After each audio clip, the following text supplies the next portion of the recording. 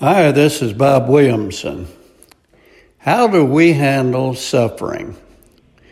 Yesterday, I received a large number of emails from those of you who are praying for my upcoming MRI test and that the results would be good. Thank you from the depths of my heart for your support, and I want you to know that I can feel those prayers, and I'm appreciative.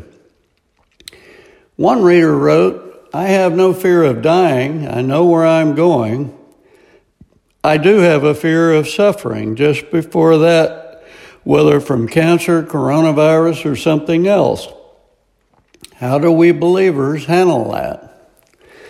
The Bible tells us not to fear, but to put our trust in God. He will be with us every step we take, and it is imperative that we focus on Him.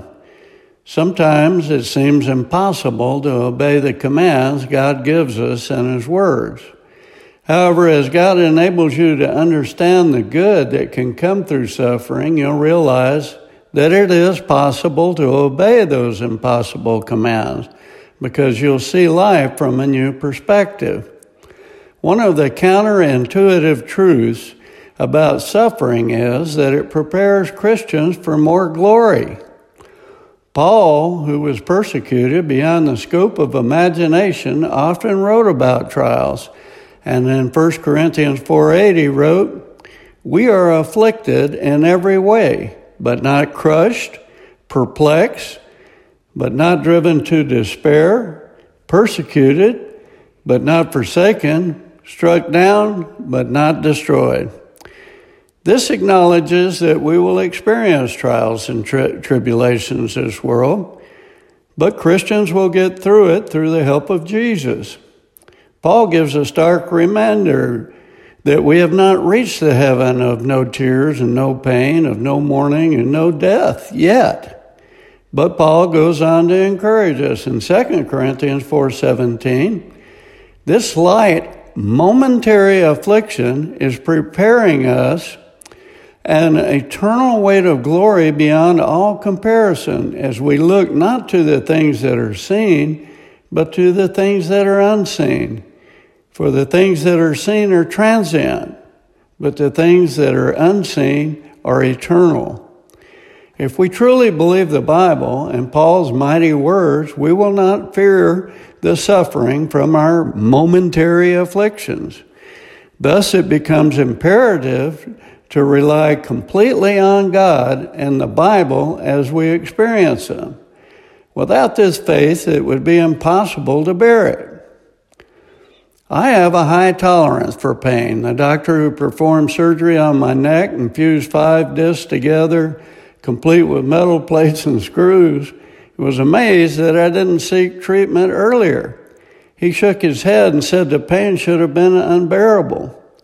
But the morning prior to going to see him, I was riding horses and quail hunting, climbing off and on my horse all morning long.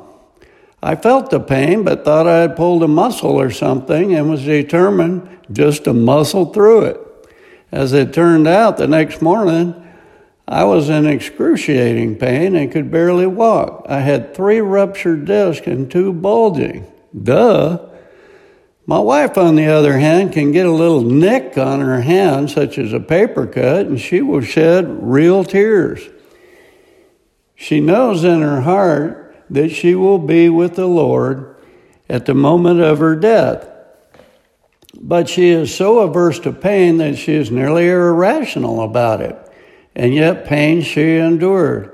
It nearly broke my heart when she got breast cancer and endured surgery, aggressive chemo treatments, and radiation. I wept with her when her hair began falling out, and I agonized as I saw her balled up in the fetal position, being racked by pain from the chemo treatments, and later by the burning of her skin by radiation. I was amazed how bravely she endured it all, especially those terrible chemo treatments and the side effects that she's still undergoing from ongoing chemo, which was a 5-year-long process with about 2 more years to go. Her strong faith in God and her determination to live got her through it. Ultimately, got her through it in fine fashion. Her most endearing gift of the Spirit is love and motherhood, and she loves her children and grandchildren with all of her heart and desired to be with them longer. She receives support and prayers from Christian well-wishers, literally from around the world. The church supports those who suffer, and their support is invaluable. She is doing great today with cancer in full remission. Her experience has strengthened her faith and given her the understanding that she can do far more than what she previously thought possible. Do not dread the unknown. I've experienced many tribulations, and after they pass, I'm always better for it and stronger. And you will as well. Philippians 4:13, I can do all things through Christ who strengthens me.